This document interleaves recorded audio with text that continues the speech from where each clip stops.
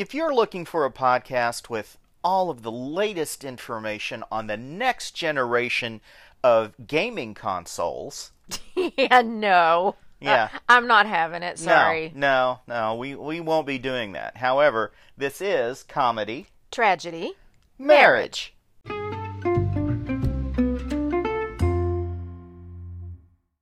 Welcome to episode 35, because last week was 34.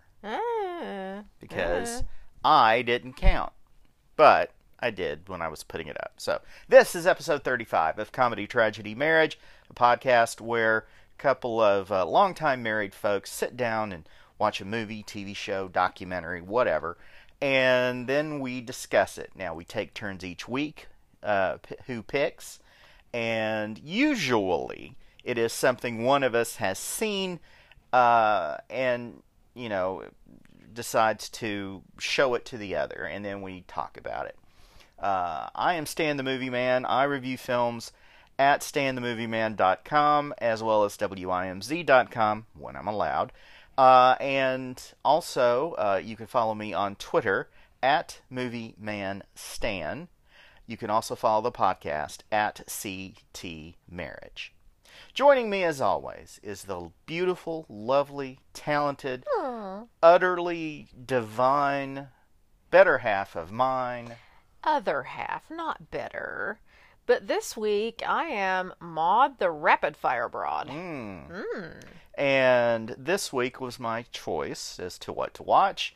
And out of curiosity and out of an interest to see what this director would do, we watched Capone. Capone! Yeah. Or, as it was originally going to be called, Fonz.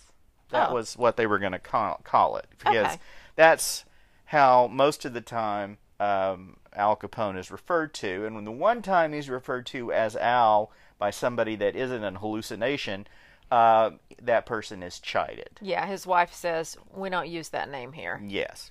Capone stars Tom Hardy, Linda Cardellini, also Jack Lowden, Noel Fisher, Kyle MacLachlan, Matt Dillon, and more. It tells the story of Al Capone's final year at his estate in Florida. He has had syphilis for 30 years, and it was untreated, and it is causing his brain to essentially turn to goop.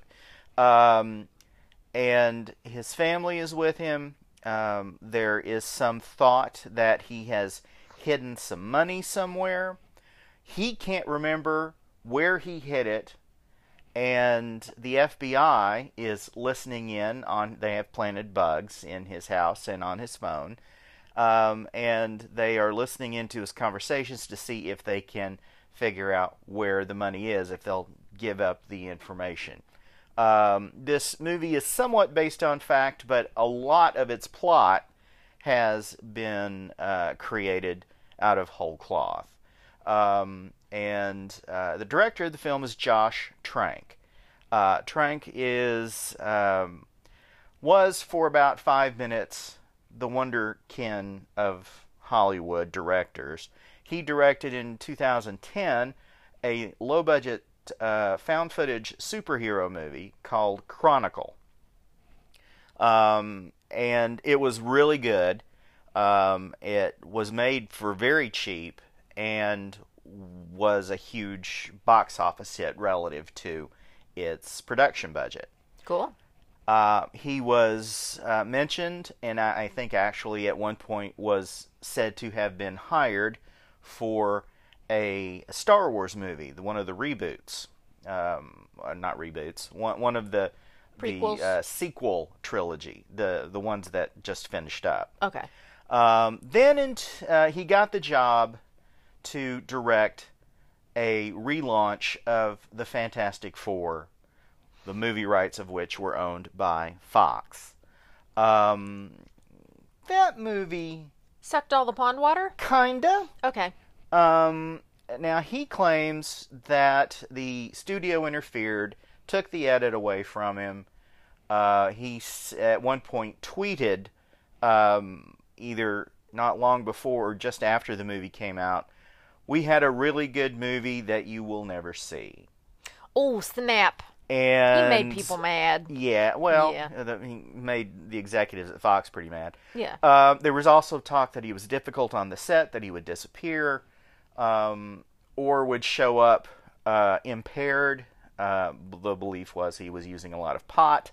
There was talk that the house that had been rented for him to live in while he was shooting the movie, when he moved out of it after production ended, did he trash the place? was trashed. I don't know if that's true or not. That might just be internet rumor or an intentional effort to make him look bad.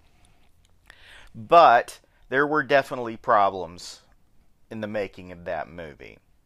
And it was a huge budget, like 120, $150 million. Holy dollars, Batman. And I think opening weekend it did 20 million, which Ouch. is not a good sign. Whatever the opening weekend was, it was bad, and it had bad word of mouth from the beginning, before the average person saw it. Really stunk up the place, huh? It was not good. So restrained, Stan. It blew chunks. It was. Oh, okay. There you go. So with the backlash from that, his feud with the studio, he got sent to what many called director jail, where he was. I'm so sorry. I'm yawny, but I'm That's not fine. sleepy and I'm not bored. Well, are you sure? I'm sure. Director jail. He went to director jail. He was exiled to Siberia, as it were. Yes, and this is the first film he has released since then.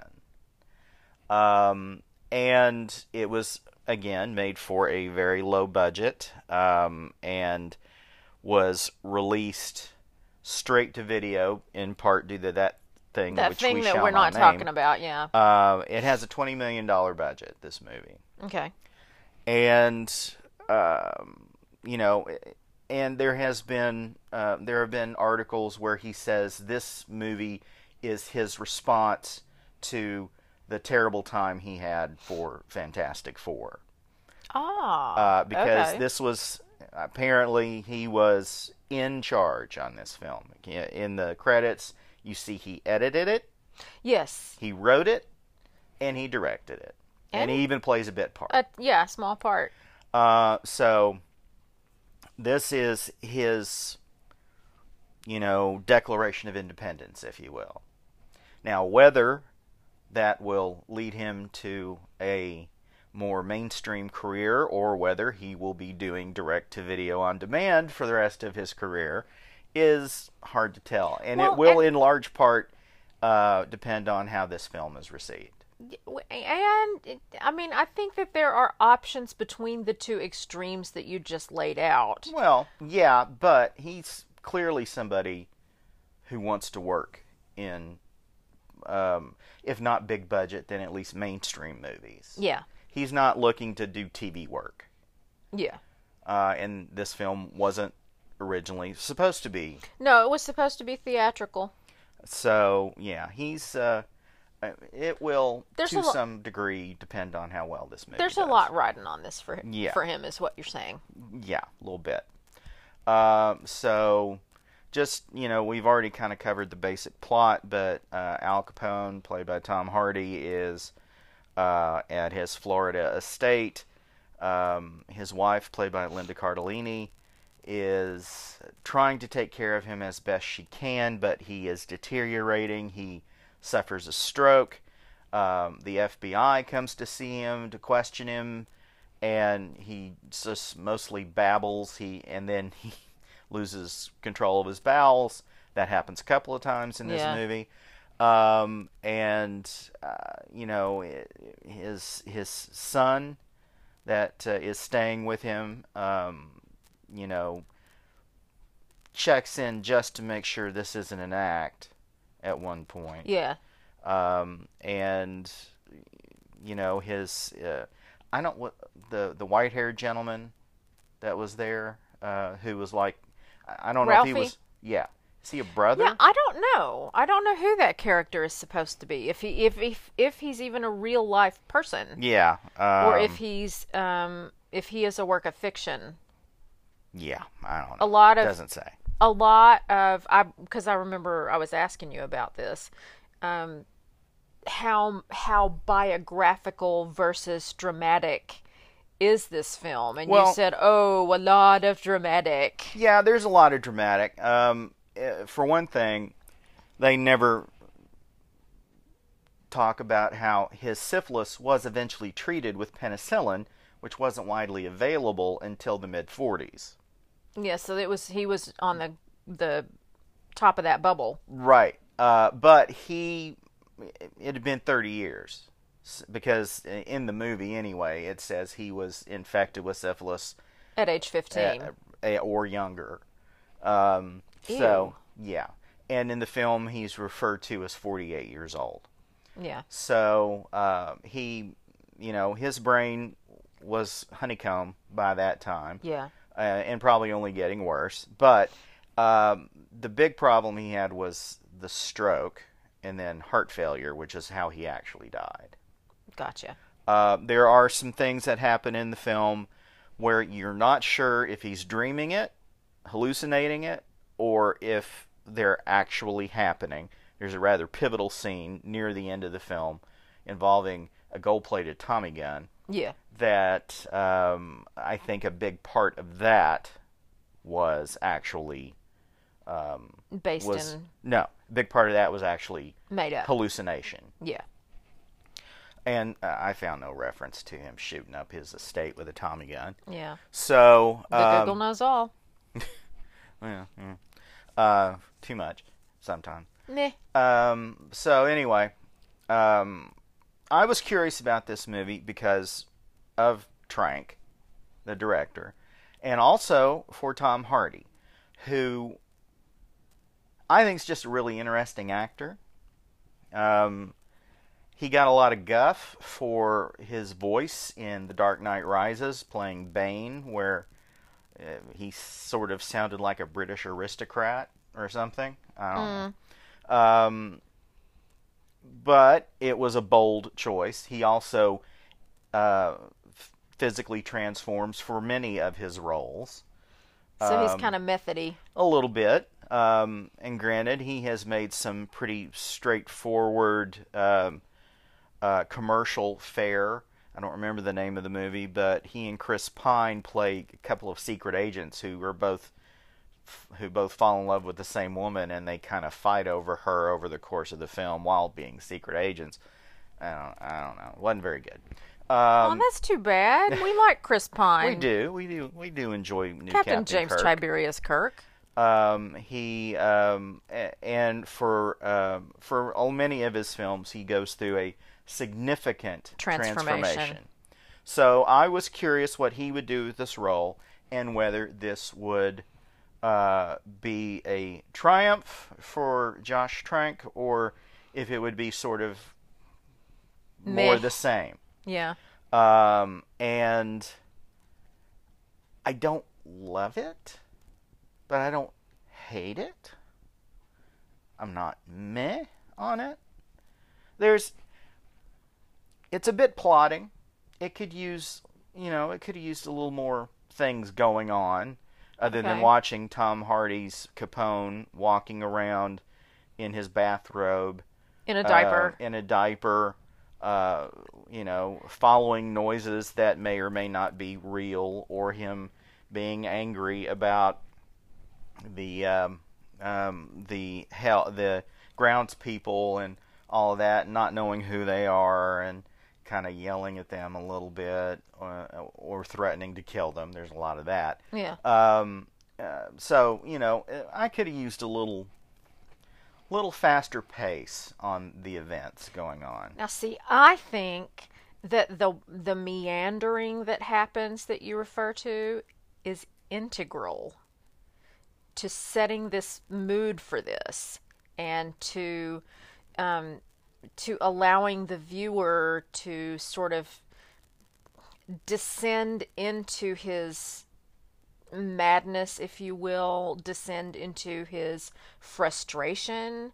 Um, I think that the meandering and the wandering um, was by design in a way, Oh, I'm sure it was. Yeah. and it took me along with it, meandering, thinking this poor guy, he's trapped inside this broken mind that doesn't work anymore. He's trapped inside this broken body that doesn't work anymore. Just very much like what we see in dementia patients, and we both have familiarity with this, and Yeah. I'm learning more and more all the time because of the work that I'm doing right now. Um, so I think that it was a very effective device, actually. I agree that, And them. it didn't bore me like I think it probably bored you. Well, I just throw in a few more hallucinations. I mean, I could have used, just something at early on.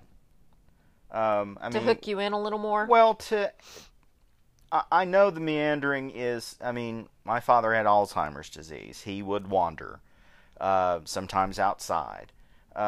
He also called 911 one night at like 3 o'clock in the morning, and my mom woke up to a police officer talking to my dad. Yeah. So, And we see a similar scene played out in the film. so I just could have used a little more forward momentum. That's really, it wouldn't have to. It doesn't have to be shootouts and car chases and all of that. I mean, I enjoyed when he dresses up as a woman for For the the car fishing ride trip. for the fishing trip. So it's, it didn't have it wouldn't have to be anything, that explosive. Just a little more Just, rapid advancement of plot. yeah, Yes. it moves rather slowly at first.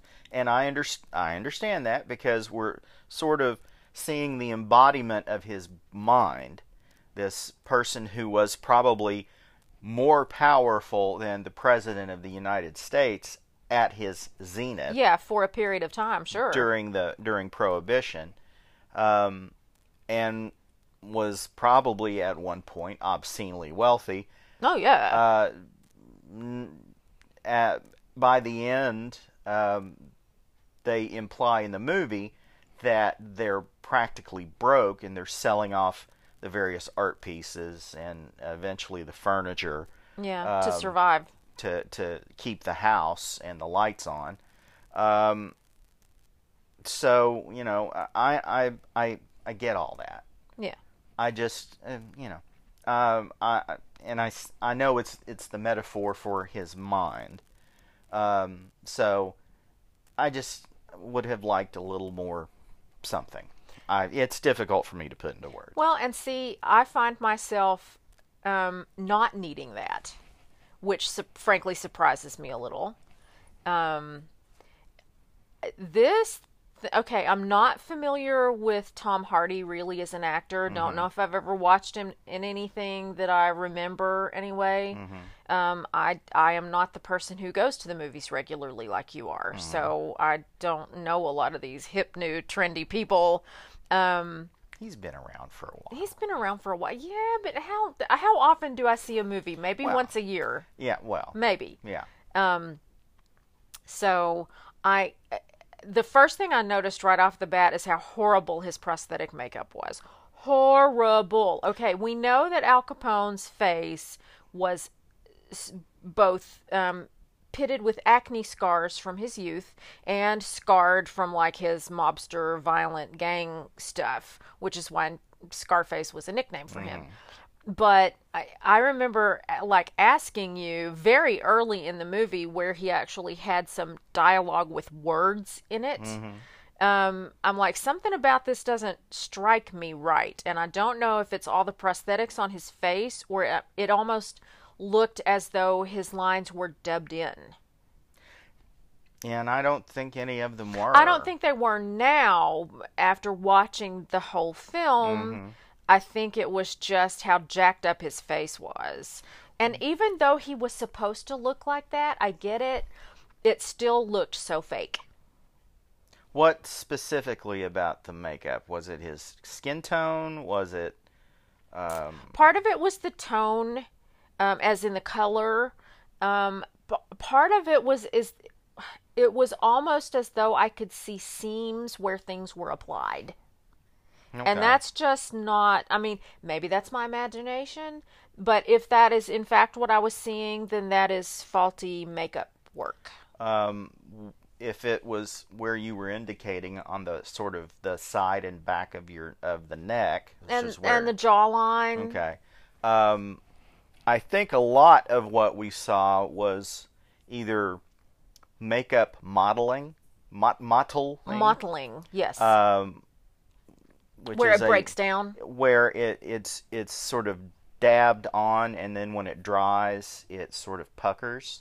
Um, yeah, I think they maybe also call that technique stippling, Mm-hmm. possibly. Yeah, that, and to get the pock marks, because I don't think Tom Hardy has pock marks. Um, they probably used a very thin appliance on his cheeks, and of course to get the scars on there, that was an appliance. Yeah. But Dude's face was jacked up. it was. I didn't have any trouble with the makeup so much. I didn't later in, as he got older, and again, this only basically takes place over the last year of his life, with the exception of a few scenes of flashback, that kind of thing. As we watched more and I became more accustomed to the character and the face and everything, and as he got sicker, the pigmentation in his face did change. That was a makeup thing, and that seemed skillful to me. He had a big red mark on the side of his face and later on his forehead, like he'd scraped his head or something. Yeah, and I don't know if that maybe addresses other actual real life scars that were there. But when he got, I mean, his face almost becomes the color of putty. Like gray, pallid, sallow, bleh. Just really, really horrible looking. I also made mention of early in the film where the character actually speaks a few words. He does not have a lot of dialogue in this film, and obviously as he gets sicker and sicker, his dialogue is less, and his acting becomes better. Oh, okay. With the limited speech that he has, he does more with his jacked up face and with the way that he carries his body when he's able to carry his body. That struck me, and this is one of those things I'd really like to talk to Martin about, because as an actor, he could break that stuff down and help explain it. So that's a valuable resource I'm missing right about now, but we'll discuss it later. Yeah, a little bit. But yeah, I think that his performance was really strong. I enjoyed his performance. I didn't say I enjoyed it, but no, I agree. His performance was very strong. I appreciate his performance. Yes. I mean, it's not a fun movie. It's not a fun movie. There are moments of humor, and but it's black. It's very dark. And his hallucinations sometimes are quite vivid and quite involved. There's like a New Year's Eve party in the basement of his house that he hallucinates. Yeah. Trippy sequences, the hallucinations. Really, really cool. And one whole character is a hallucination. And we don't figure that out until the end. Who? I'm not going to spoil it for everybody. Oh, okay. You can tell me on the break. Yeah. Because I'm not getting it. The guy you went fishing with? You think? Oh, definitely. Yeah. Because he never interacted with anybody else. But he was the person that Al Capone mentioned the $10 million to. Yeah. So he had to have either been real. He was. We'll discuss it more Okay, later. yeah, this is making my brain twisty. Although I've already ruined it by talking about the fishing thing. But anyway. You haven't spoiled yet. Kinda. Because that's a pretty big reveal at the end. But I digress. I bring it out in people. This movie's not been terribly well reviewed. It's got like a 37 or something like that on Rotten Tomatoes. It's... Well, that just shows how much I know, because I kind of think it's brilliant. Really? Yeah. I am shocked and amazed. A little surprised by that. I do. It has a 39 on Rotten Tomatoes based on 103 reviews. So they're saying it stinks the place up. Well, a quote from their consensus, Tom Hardy makes the most of the opportunity to tackle a challenging role, but the movie Capone is too haphazardly constructed to support his fascinating performance. Metacritic has it at a 45 out of 100, based on 33 critics indicating mixed or average reviews. Interesting. Yeah. You want to take a break? Well, we can, but yeah, let's take a break. We'll be back with more Capone on Comedy Tragedy Marriage right after this. Sorry. If you could only hear the conversations during the break. Oh, he's going to edit that whole thing out. No, I'm not. Welcome back to Comedy Tragedy Marriage. We're talking about Tom Hardy's new film Capone, directed, written, and edited by Josh Trank. Just Google him. You'll find out all kinds of stuff. A lot of stuff. What... You've already kind of given us an idea of what your rating would be, but based on a 5-star scale, 0 being horrendous and 5 stars being transcendently wonderful, or worse to that effect, what would you give Capone? It's not transcendently wonderful. However, I do think that it's brilliant. So I'm going to give it 4.5 machine guns. Wow. I know, right? I'm surprised by that. I'm surprised by that too, frankly, but it reminds me of The Lighthouse. Which you did not like. I had to split my review, though, because I could appreciate the craftsmanship of it and the quality of how well it was made. This movie, I'm not splitting my rating because I didn't have that lump in my stomach the whole time that made it not enjoyable. Mm-hmm. I actually enjoyed watching this film. I remember Linda Cardellini from when she was a young doctor on ER back in the day, when she must have started her career as a child, because she doesn't look substantially older. Her portrayal of Capone's wife, she didn't have a lot of lines or dialogue specifically, but there was a tragic kind of warmth in her character that really sort of hit me in my feels in a way. The hallucination sequences drew me into the madness of a decaying brain very effectively. Especially the fixation on the little boy with the balloon. Yes. I just think it's brilliant. I just do. And I don't know what I'm talking about, so I can say it's brilliant if I want to. Well, you can say whatever you want to. 4.5 machine guns from Rapid Fire Mod. All right. Well, I like the movie. I could have used a little better pacing, but between Hardy's performance and a really good supporting cast, and just some bizarre events that occur in the film, I'm not going to say it's terrific. I liked it. I'm going to give it 3.5 machine guns out of 5. I think it's worth the rental. Definitely. It's $10 to rent on iTunes, and probably about that. We had a credit still, right? Oh, yeah. Okay, cool. We're going to be working on a credit for a while. Awesome sauce. But yeah, it's $10 plus tax on iTunes, or probably about the same amount on whatever platform you want to watch it on. It's interesting.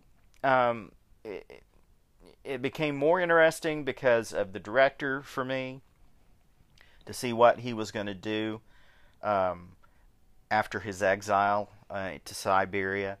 And you know, it's an interesting look at a character from American history who is a villain, and yet we have a certain level of sympathy for him. Oh, you feel terrible for the guy. I mean, he can't control his bowels. He hallucinates. He becomes barely verbal. Barely. Actually, Massive stroke. For about the last half of the movie, I think about the only words we hear and can make out are "oh" and and various and sundry other grunts. Mm-hmm. Although he does say Tony a couple of times, which is a pivotal subplot, which I don't think is true either, but I don't know. I'm not that into Capone, but it's an interesting film. It's worth a watch. I don't love it, but you don't hate it either. I don't hate it either. It's interesting. The style and the visuals and the performances. It could just have moved a tiny bit faster for me. Gotcha. But you know, it's still enjoyable. Okay. What have you been watching? By myself, not much of anything, but you and I tripped across something over the weekend. Yeah, we did. It is Have a Good Trip, I believe is the Have a name Good of it. Trip is the name. And it is a look at the history and sort of, you know, just the history and the possibility of psychedelics in American culture. It is a documentary that is definitely one-sided. It is pro psychedelics. That's LSD, psilocybin, magic mushrooms, peyote, psilocybin. I always get those confused. Peyote, mescaline, yeah. The hallucinogenic, psychedelic, psychotropic, trippy. Yeah, it's substances. And there are a lot of. There's a lot of interesting interview footage. A lot of that. People you know, people you don't know. People who have passed on. Yes. Not from psychedelic use. Well, yeah, unless you. That we know. Well, Carrie Fisher and Anthony Bourdain are.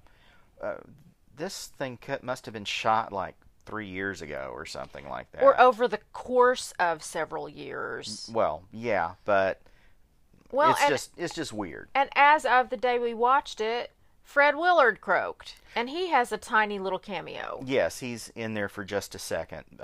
Not as somebody who talks about his...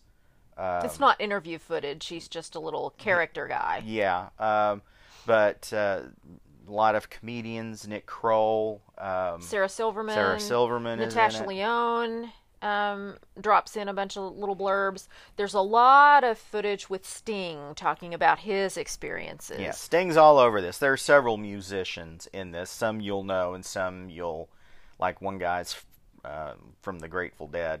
Never heard of him. I wasn't a Dead fan anyway, but he's in there a fair bit.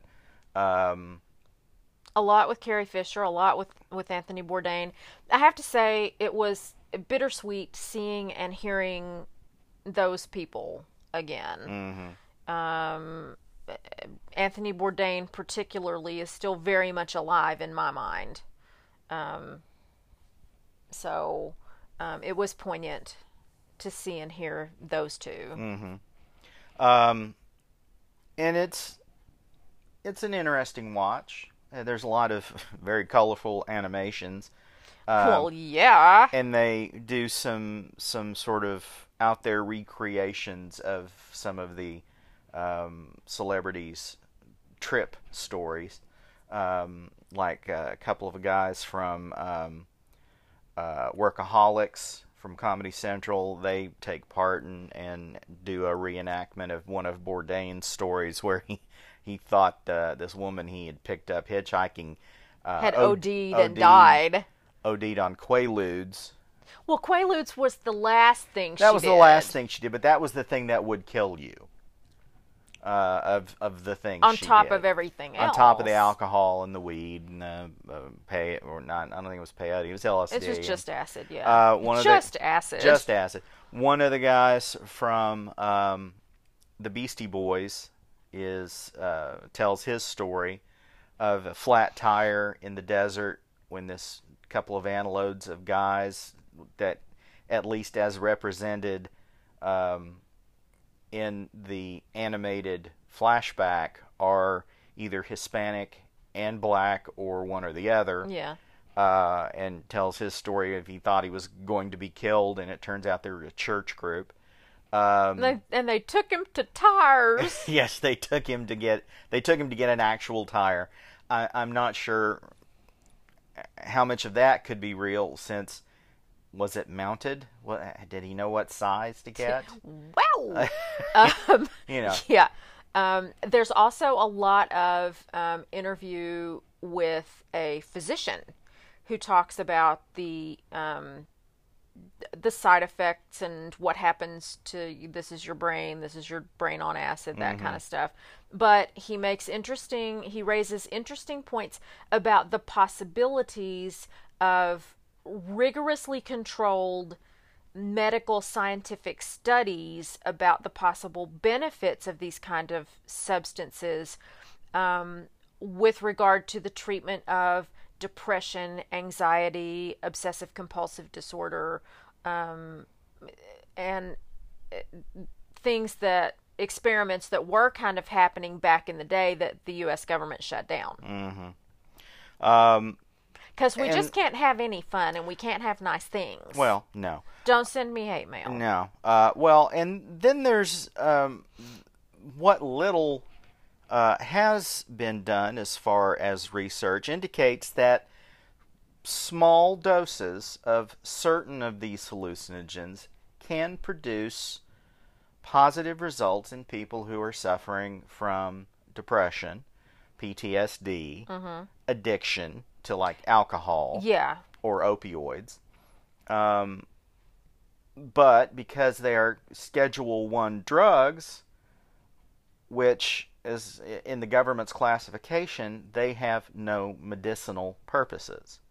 So they are just flat illegal, and it takes a huge number of hoops jumped through and red tape gone through in order to do some of these experiments. You have to have fur from the mane of a unicorn and the blood of a virgin who was born on Neptune, and just some things that are hard to get. Yeah, that's where it gets difficult. Yeah. So I found that very enjoyable. Like, I actually stayed awake and watched the whole thing, which a lot of times you'll flip something on the TV, and I'm like, oh, okay, this looks interesting. Yeah. So, but I actually stayed awake for this. What else have you watched? Well, I watched the documentary featuring Daryl Hammond. I saw a piece of that. That was one of those things that I fell asleep, but it looks really interesting, and I need to revisit it my own self. Yeah, it is because he's a tragic character. It is. He was put through hell. It's called Cracked Up. Based on his autobiography, correct? Well, this is just a documentary, but he turned his autobiography, the title of which I don't think I can say. Because language? Yeah. Something like, God, if you're not up there, then I'm effed. words to that effect. But he turned his autobiography into a one-man show. Gotcha. And it covers him going back to his hometown, going to his old house. Both his parents are dead now. And I know many people will assume that the dad was the abusive one. Spoiler alert, it wasn't. It was the mom. And how that trauma got so deep-seated into his mind, this person who was supposed to be the one he could always depend on to protect him was not that. That he kept,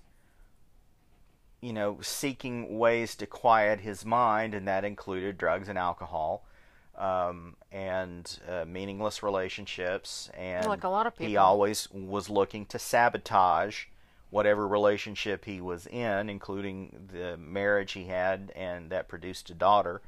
And he, finally found a doctor who figured out what his real problem was. He wasn't bipolar. He wasn't schizophrenic. He wasn't any of this stuff that he had been diagnosed and been taking drugs, pharmaceutical drugs for. Based on those diagnoses. For years, he just had suffered trauma. That was the root of his problem. And he seems to be a sad character, but he's not destroying himself anymore. And there's some stories of his time at SNL about having to be taken out in a straitjacket during a dress rehearsal, I think. And he's still on SNL, but he's the announcer. Gotcha. He replaced Don Pardo after his death. Aww. So, and I think he may do a character occasionally. Yeah. But, and he does stand-up, too. They showed him at various, at a club a couple of times doing sort of, very personal stand-up, but still funny stuff. And he is a master impressionist. And the voices thing plays a pivotal role in his story. Oh, sure. But not because of the voices, because of how he categorizes the voices. So, I'm not going to say anything else. I'm just going to leave that there. I also, by the way, Cracked Up is on Netflix. I watched the entirety of What We Do in the Shadows. Oi, oh, bleh, okay, blech, pui pui. On, it's FX on Hulu. They are in their second season. I think there's a total of 16 episodes. Oh, dear Lord. Watched them all in one sitting. And all right. You slept through a lot of that too. And what I didn't sleep through, I wish I had slept through. Well, okay, it's not your cup of tea. The movie it's based on, which was written by Jermaine Clement and Taika Waititi, and they are executive producers and write and occasionally direct on the series. I was not in love with that movie. It's a mockumentary about a documentary crew following the lives of a house of vampires. They're all centuries old, came from Europe. One of them was like the king of his country, but he got run out for being way into pillaging. Was that Nandor? Yes, that's Nandor. Okay. And see, you were paying some attention. I couldn't get away from it. And there are two more there as well as an emotional vampire who's just this bald, nebbishy guy who actually sucks the energy from people because he is so boring and it feeds him. Oh, well, his girlfriend Evie was way worse. She was a psychic vampire. Like, everything was miserable. Actually, she was the emotional vampire. Yeah. He's just a psychic vampire. That's what his deal is. But he is... The humor's very low-key. You're not going to be on the floor laughing.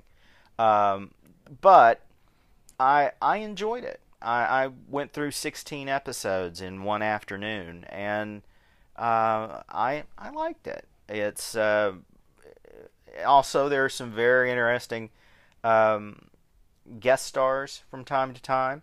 For instance, a vampire trial was held, and the jury consisted mostly of very well-known actors who have played vampires in movies. Tilda Swinton, also Taika Waititi and Jermaine Clement, because they were in What We Do in the Shadows. Yeah. There, Paul Rubens, who played a vampire in Buffy the Vampire Slayer, the movie. I must have missed that one. Yeah. That's kind of clever casting, actually. Yeah, and that was sort of the joke. Yeah. And also Mark Hamill played a vampire with a grudge against one of them in the last new episode that came out. Again, you're not going to be on the floor laughing, but it's just so well written and well done, and I'm enjoying it. So I'll try not to foist that on you any more than I have to. Just if I look like I need a nap, turn it on. Okay. That will get me there. There are no more episodes right now, but there will be soon. So I will always need a nap. Well, yeah. I've met you. Yeah. And also I started Ghost in the Shell, an anime series that is considered an original series from Netflix. It's, of course, the long-running manga anime, I don't know, from Japan. This is done mostly with CG as opposed to traditional animation. And it tells the story of Ghost and the team, and they're sort of farmed out to this government agent to subdue this weird character, and things go terribly wrong. I'm about, I don't know, 6 episodes in on that one, and I'm enjoying it. It's good. Well, I would hope after 6 episodes you'd be digging it. They're short episodes. Cool. So that helps on that front. Yeah. So you got anything? I really haven't. My last couple of weeks, as you know, have been kind of fraught, and so mostly what I've been watching has been just the windmills and the kaleidoscope of your mind. The windmills of your mind. There's no breezes moving the windmills of my mind at present. So, no, I'm a hopefully sort of pull myself up out of this thing. Next week is my movie choice, right? Yes. So, I may have to pull out a big gun to pull me out of the dumper. And I've got like a handful of things that are guaranteed to do that. Or I may really just need a good cry, and I've got a few things up my sleeve that I could subject you to for that as well. So we'll see. You know, I am an easy cry. So. Really? Did you not? The Inside Out, and the one, and then the little short we watched before that. Yeah, well, yeah, I mean, that's you. Yeah, that's what I said. I am an easy cry. Well, then I'm formulating a plan. Yeah. Awesome sauce. All right. Before we leave you, we got a 5-star review that I'd like to read. What? No. Well, we got it a while ago, but I'm just remembering to pull it up and please read just share and make me feel good about my life. On iTunes, this is from Sarah. Oh, well, okay. Well, they don't need to know that. Snaffle. Yeah, Sorry. a little bit. It is entitled Entertaining, Funny, and Helpful. Oh, my. Yes. In the review, she says, "You scroll and scroll your favorite streaming service in search of something to watch. It's tedious and overwhelming, right? Enter your heroes, Stan and Maud, a long-married couple with fun dynamics and great movie/show reviews without giving spoilers." Well, we do occasionally. They watch lots of genres, so no matter your mood, they have a suggestion. They're funny, each having a different take on the film in question. You'll be smiling and taking mental notes of, quote, what to watch next, unquote. Definitely recommend. Thank you, Sarah. We appreciate that. A 5-star review. Our first and only 5-star review so far. Actually, our first and only review so far. So do us a solid. Make Stan happy. Hashtag fame whore. He just wants to feel affirmed in his mission to entertain about entertaining. So hit your favorite podcast platform. Hit iTunes. Give us 5 stars, even if you don't gush on like Sarah did, or even, whatever. Just listen and review and rate. And give Stan something to live for. We would appreciate that. Apple Podcasts, Google Podcasts, Anchor, Spotify, of course, and our host, Anchor.fm. You can find us there. You can find us on pretty much any podcast platform. And please give us the 5-star review. That would be really, really bitchin' of you. Next week is Maud's turn, and it'll be a surprise for all of us, possibly including Maud. So make sure you tune in then. We appreciate you listening. If you have a suggestion for something for us to watch, please send it to comedytragedymarriage@gmail.com. Give us the title of what it is you would like us to watch and why you think we should watch it. Is it the best thing you've ever seen? Is it the worst thing you've ever seen? Is it the ultimate trash? Do you smell the awful coming off of the screen? Do you think it'll start a fight? Oh, that may actually be the best thing to send us. Then please send that to us, comedytragedymarriage@gmail.com. That'll take care of it for this week. Until next time. Later! Yay!